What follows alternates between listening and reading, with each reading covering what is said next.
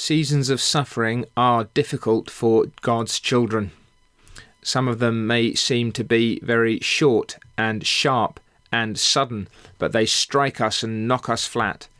Others of them seem to drag on for a long season, and the sustained pressure drives us down until we feel like we have been crushed into the dust.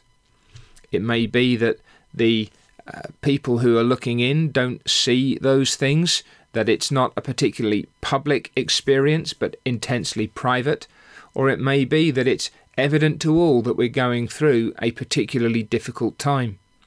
It may be that to some what we're going through seems like a relatively light affliction, but we may feel ourselves, because of our constitution or our private circumstances, that it is almost more than we can bear.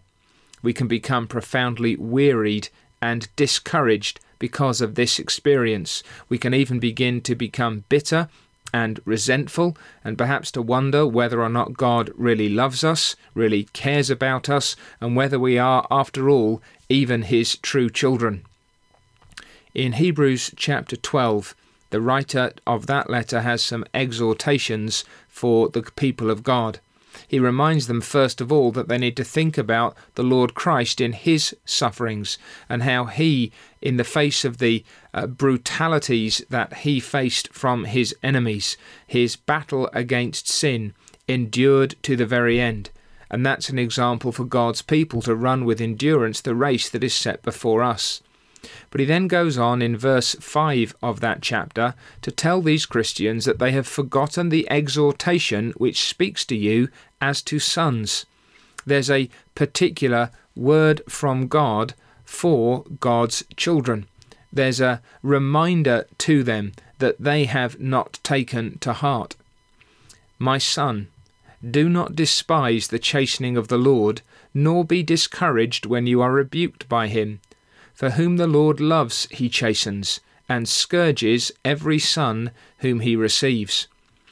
The writer wants the whole church there to understand that this is true of each one of them, and when he's quoting from the book of the Proverbs, he uses that singular, my son, because this is true for each one individually in accordance with God's great wisdom. Do not despise the chastening of the Lord.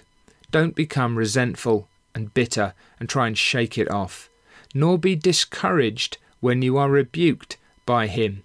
Don't let this experience drag you down or drive you down so that you become resentful in your heart or despondent in your spirit. Why? For whom the Lord loves, he chastens, and scourges every son whom he receives.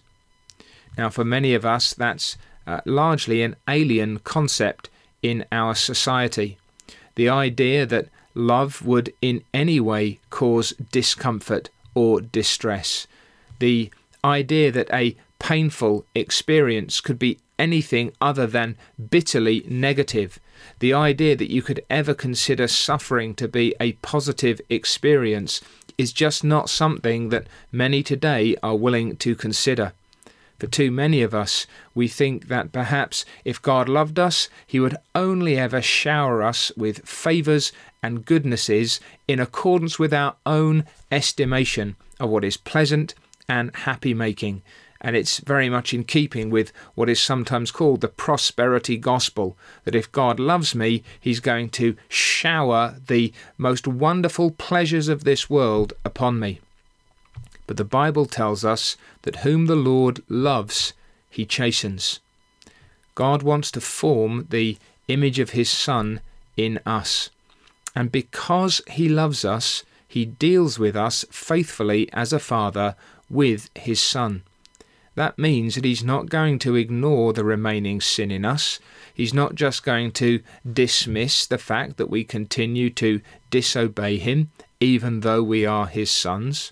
Rather, God loves us enough to keep working in us and even to bring particular pains and sorrows to us in order that we might become yet more holy and show ourselves to be the sons of God.